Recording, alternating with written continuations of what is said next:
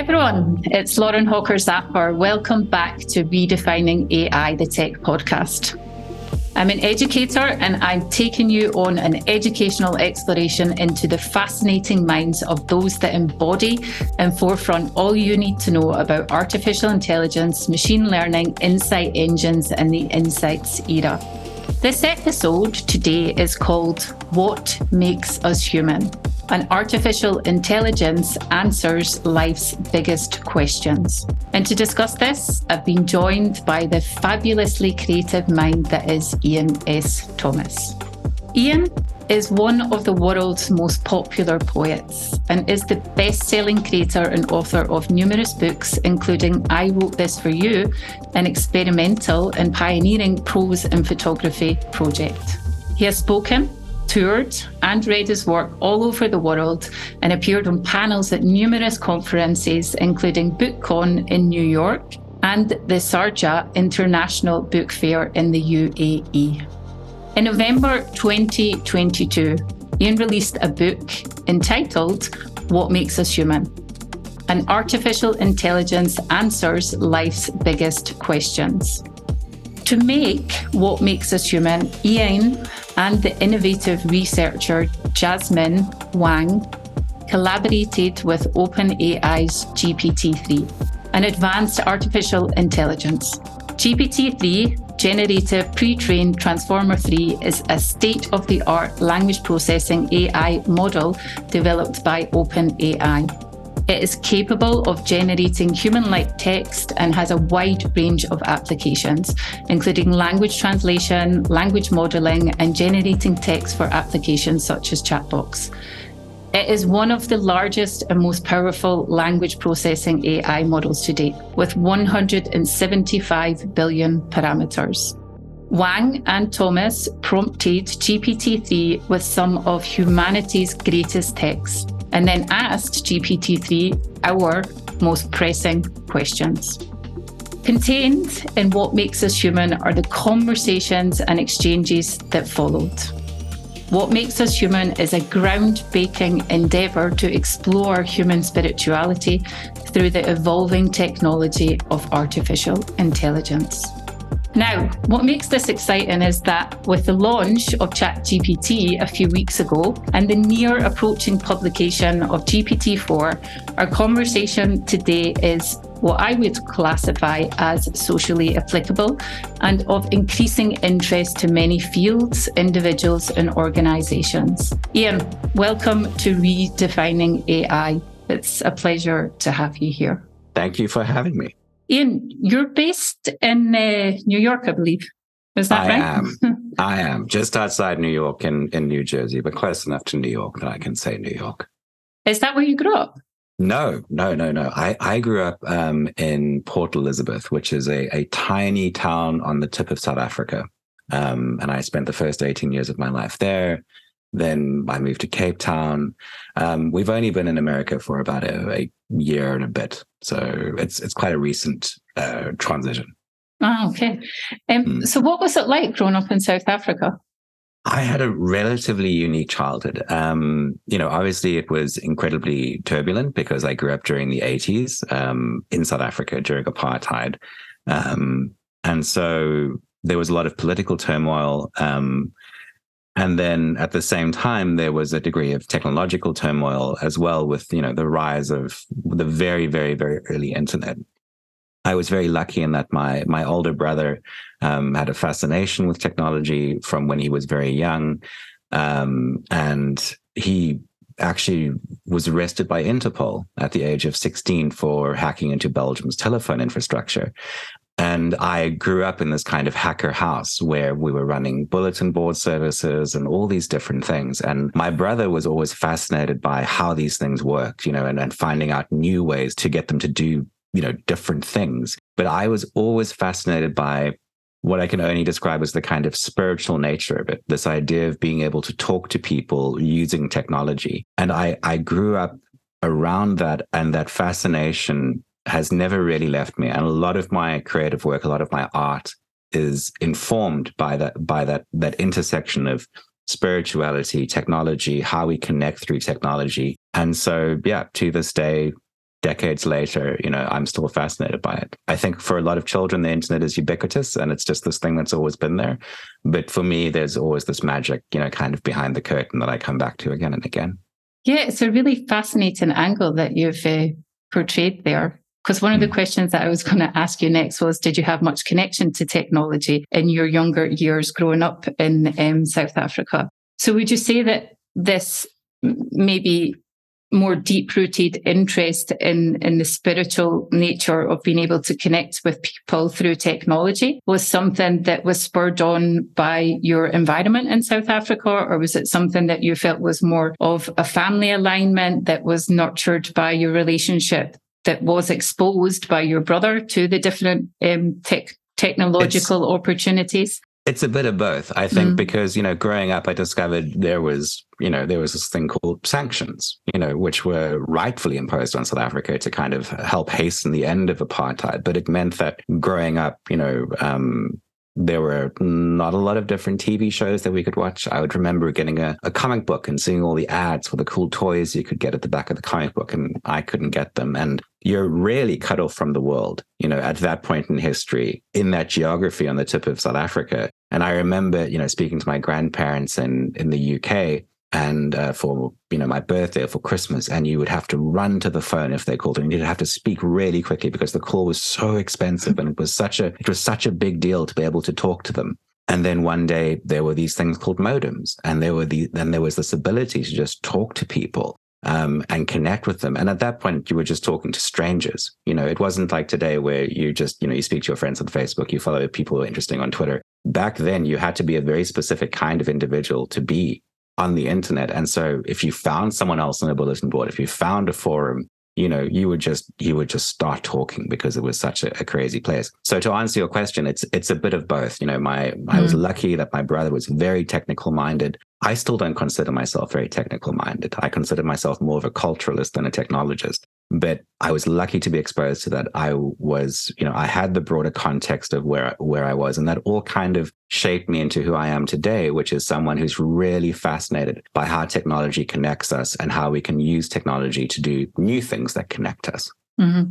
And as both a culturist and a poet, you're now addressing a much larger audience. I mean, you've got a couple of publications. We're obviously going to look at your most recent one in a lot more detail in a minute. But let's look at what really inspired you to then start writing. Sure. So I didn't have a lot of, artists around me in Port Elizabeth. It was a very small town growing up. I knew that I was creative. I've won some art prizes, and my art teacher had taken an interest in my work, and it kind of, pushed me to pursue that aspect of myself. And so I figured a very safe bet in terms of having a career was advertising and becoming something like a designer or a copywriter. And so I pursued that. I got into the industry. I was quite successful quite early on, luckily. But at some point I realized that advertising is not art. It's you have this idea, I think, when you're young and you're about to go into the industry, that you'll just make crazy stuff and people will pay you for that. And I realized that if I wanted to make the crazy stuff, I kind of had to just go out on my own and do that. So that's what I did. I just started creating random blogs and random websites and different things that I thought would be interesting. And eventually, one of the ones that I started called I Wrote This For You, over a period of a few years became ridiculously popular. It eventually became a book, and it became a collection of best-selling poetry. We've sold, luckily, hundreds of thousands of copies. So yeah. Excellent. Well done, that journey. I'm not sure if that answered your question, but I think it answered part of what we want to forefront, because I always think it's quite important to look at the start of someone's journey and follow how they've ended up at this particular point. Sure. And before we go into the depths of what we want to discuss today, Iain, I think it's quite good that we have the opportunity to line the stage with a specific question that I think nicely sort of drapes as an entry point. So I want to leave, and I said as well that we're focusing on tech, but I want to leave the tech just out of the discussion for a minute. Sure. And I want to ask you, in your own opinion, what is it that makes us human, Iain? Sure. I think it's intent and meaning. I think when an AI creates something, I'm specifically talking about large language models, it can't do anything without intent. It can't, create anything without a specific desire to create something. It can't have that desire itself. And then an AI can understand, how language works and how the connections between words and different tokens work within that system, but it can't extract meaning from that. And so intent and meaning, are really two of the big things that I think are going to become skills, in terms of being able to curate different things, in terms of being able to work with this technology in powerful ways. I don't think we're heading towards a future where AI takes everyone's jobs. I think we're heading towards a future where AI augments people's jobs and allows them to create incredible things. Obviously that's never going to be binary. It's never going to be 100%. But within the last 2 years of working with this, that's where I think we're going. Okay.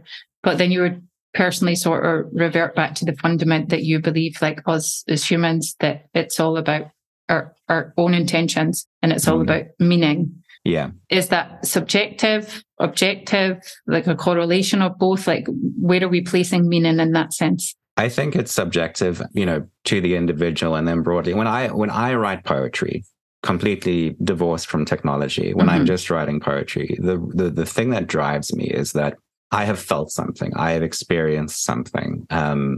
I looked at the way that my daughter held her brother's hand, or I thought of the way I felt at a certain point in time. And the goal of a lot of my art and a lot of my poetry is to go, I have felt this. Have you felt this? When I share that piece of art.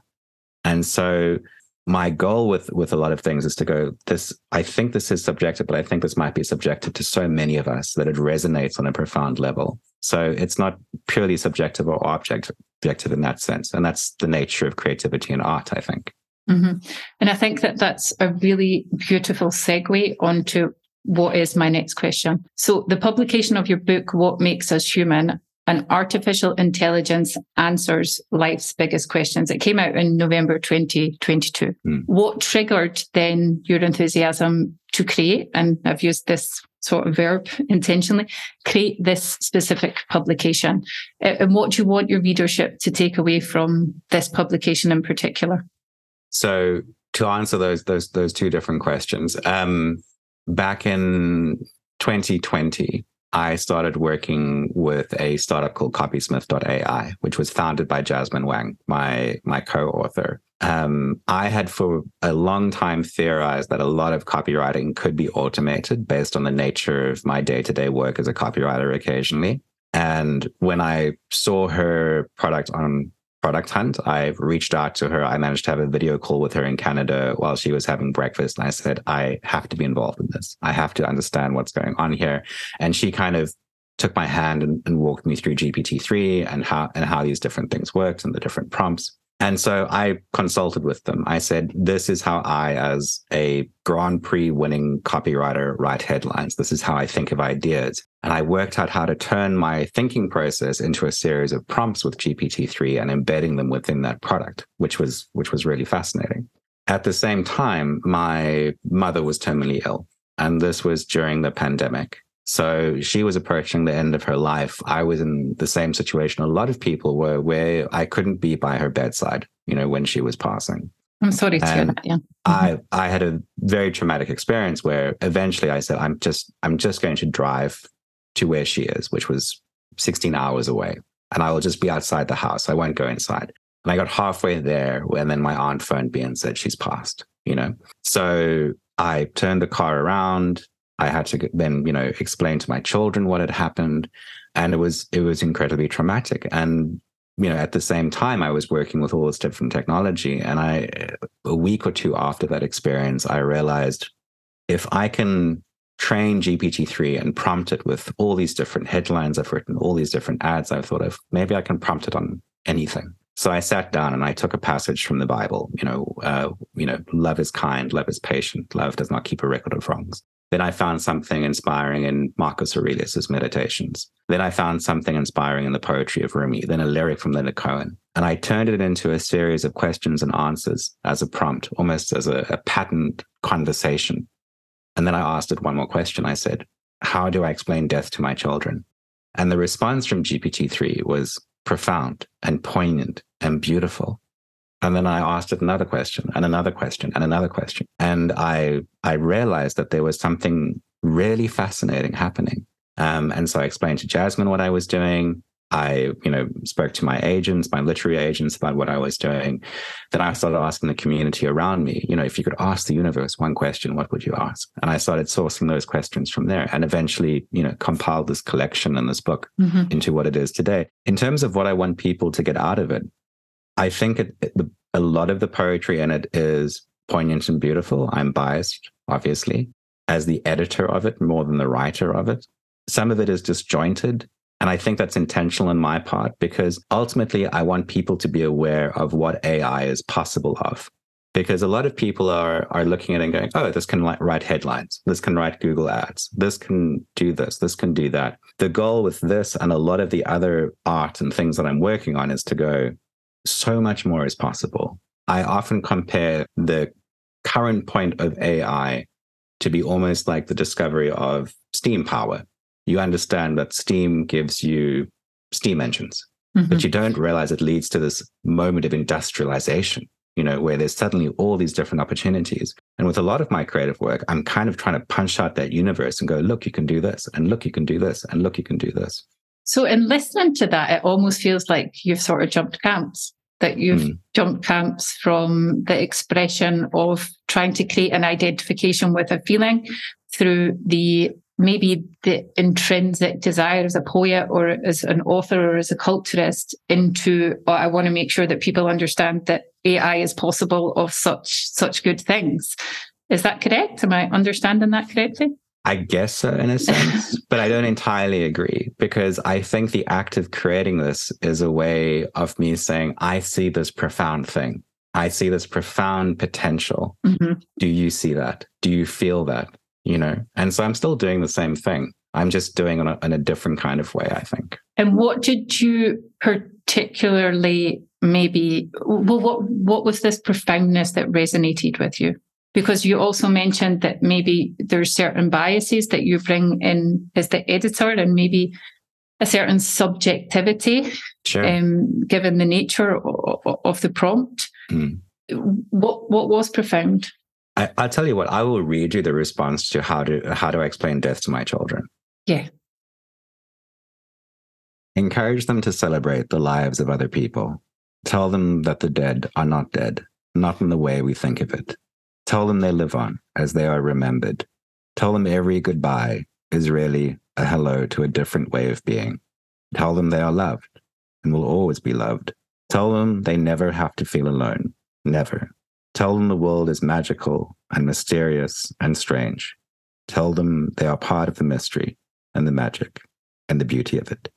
Yeah, it's very beautiful. I thought so. I didn't write it. I edited it a little bit. In terms of the degree to which I edited it, I added line breaks. I might have taken off a sentence or two. Working with a large language model for this kind of project is a lot like 3D printing. What comes out of the 3D printer isn't perfect. You have to sit and sand it and kind of shape it a little bit. But I understand, as a poet who's published several books, some of them, very successfully, what good poetry looks like, and good insight and good human connection. And I could see it within what GPT-3 was responding with, that there were these moments where I was, taken aback and felt this intense connection to the universe. And I think more importantly, to the people around me, because that's the nature of large language models. I think, a lot of people go, there is this thing over there called GPT-3 and I'm over here and it's doing something. But we forget GPT-3 is trained on the text of humans. It's trained on our history. It's trained on, for better or for worse, and that's a whole conversation, in itself on our history. But when you're working with GPT-3 or a really good large language model, you're working with the sum total of recorded human knowledge in a way. You're working with every human who's come before you. And so when you're talking to it, in a way, you're talking to everyone. And so I see that kind of profound, beautiful human connection in the work itself. Yeah, it's fascinating. GPT, I think it was GPT-3. It was built on the data from the Common Crawl data set. So it is a collection of, as you've mentioned, copyrighted articles, internet posts, web pages, and books that are scraped from 60 million domains over a period of 12 years. Did you, I mean, you yourself, you've had a lot of exposure to language because of your job. Did you see any prominent narratives that come from maybe one region or one region over another or any sort of periods? Did you see any, I don't know, misrepresentation, or were you happy with what it gave you? I was happy with what it gave me because of what I was giving it. I think, I think it's very much, garbage in, garbage out, gold in, gold out, and so because of the prompts that I'd used pretty reliably, I got really good generations. In terms of themes that emerged, if you take the world's most spiritual texts, if you take, all these different things from lyrics to bumper stickers to, whatever is inspiring and brings us a sense of awe, it comes back to three different things again and again. And those three things, the first is very unsurprisingly love. That love is the meaning of life, ultimately, that we're here to love and to love each other, while we're here. The second is to connect to the present moment, to come back to the present moment as often as possible, which is, quite often the point of any piece of art, is to kind of bring you back into the present. And then the third, which came up more often than anything else, I think, was this idea that we're all connected, that we're connected in this really fundamental way to each other, to the universe around us. And I think that there's a kind of serendipity there with the fact that it is a large language model that connects you to language, that connects you to history, that connects you to other humans, So those are the three kinds of things that came through in the text again and again.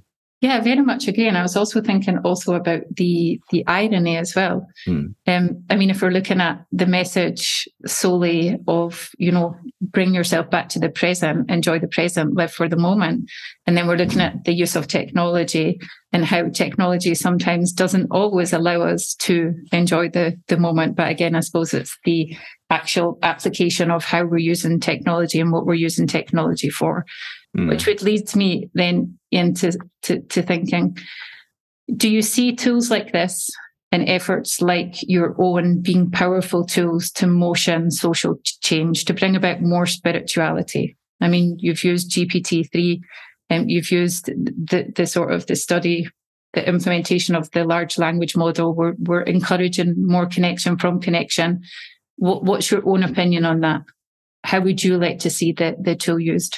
I would like people to be involved in the conversation around artificial intelligence. And I would like them to be involved in it from a very informed point of view, as much as they can be. I understand not all of us can be data scientists, but we can all start to, with different projects, start to grasp what it means and what it's capable of. And so, yes, on one hand, I do believe the world needs more spirituality. I'm not sure it needs more religion. I think it needs more spirituality and more feelings of connectedness between people. And I think that there's a way to do that without mysticism, which is quite interesting. And I think that for a lot of young people, that's what they're looking for. And I think that if we can find that for them, then that would be a very powerful tool for them. The other aspect of what I'm doing is I'm trying to, ChatGPT hadn't come out when I was doing this book. There wasn't a conversation around AI, and I really believe that there needed to be one, because I think that my personal opinion, having worked in this space for the past 2 years or so, having run different projects and different experiments with this and other technologies, is that I believe that AI will probably dwarf the internet in terms of its impact on society, in terms of how we work, how we create media, how we create culture, how we connect to each other, how we learn. All of these different things, I think, are going to be profoundly impacted over the next 5 to 10 years. And so my goal is to speak about it and for people to go, look at all these different things. I think AI is at its most boring when we use it to do things that we can already do well. And so what I'm trying to do is go, yes, you can get it to replace a junior copywriter. You can get it to replace a junior designer using, generative platforms like DALL-E or Midjourney. But you can do it. You can also use it to do this, which is something new that's never been done before, which is a completely new way of engaging with media, or a completely new way of creating something, or a completely new way of, anything like that. I have another project called Fragments of Sappho. Sappho was a poetess that lived a very, very, very long time ago. A lot of her poetry doesn't exist anymore. It only exists as tiny fragments, these incredibly beautiful sentences. Okay. And even though we only have those tiny fragments, we all agree that she's one of the greatest poets that ever lived. In fact, only 2 of her poems exist in their entirety. And I worked out one day that I could show GPT-3 the 2 complete poems, then feed it the fragments one by one by one, and it would try and complete the poems, the lost poems from thousands of years ago. And that's something we've never been able to do before. You know, whether the recreations are completely accurate or not. All I'm trying to do again and again with my work is go, hey, look, there's this new thing. There's this new thing. There's this new thing. I mean, and it's very true. And I certainly align with a lot of what you're saying. I mean, the space is fascinating, and there certainly is necessity for many of us that are not only working in the industry, but those that are actively becoming more involved in the industry to open our eyes to magical things that are happening with the application of the technology. It's also fascinating, you know, what we're motioning ourselves at Squirrel. With what you've forefronted again at the end, there's also the sort of other side of the coin where we're looking at, you know, what about the regulations, or if we're looking at the creative disruption that it causes to jobs like that. If we're looking at the regulation of technologies around GPT-3, around Chat GPT in the creative field, you know, at the moment, decoupling in the sense of when different countries stop working together, it is a big problem right now. And the conversation is also an important one to have. So if we're looking at the implementation or the use of AI technologies, or if we're looking at, in particular, GPT-3 or Chat GPT in the creative field. Sure. Do you think that there's still a long way to go in terms of regulation around the use of these technologies? What's your own opinion in terms of, you know, the technological pairing with the creative mind? My feeling on legislation, on the kind of framework within which we engage with AI is that we're moving very, very, very slowly, which is the nature of legislation. You know, I think that OpenAI, for example, has a very noble goal in terms of, they want to bring about artificial general intelligence for the betterment of all mankind. We have another camp like the work that Stable Diffusion is doing, where they're very much embracing a kind of Wild West. You know, it's open and it's up to everyone to use this technology how they see fit, and they see that, you know, and potentially they're right, you know, as a more kind of noble approach to this. But the way I personally see it is that, you know, 50 years ago, the rise of scratching and sampling created hip hop, you know, which was one of the most profound cultural forces on society in the last 100 years. And that was around taking different forms of creative expression, reinterpreting them. Obviously, today, when you release a record that has samples on it, you pay those copyright holders a set fee, and there's remuneration, and there is a framework.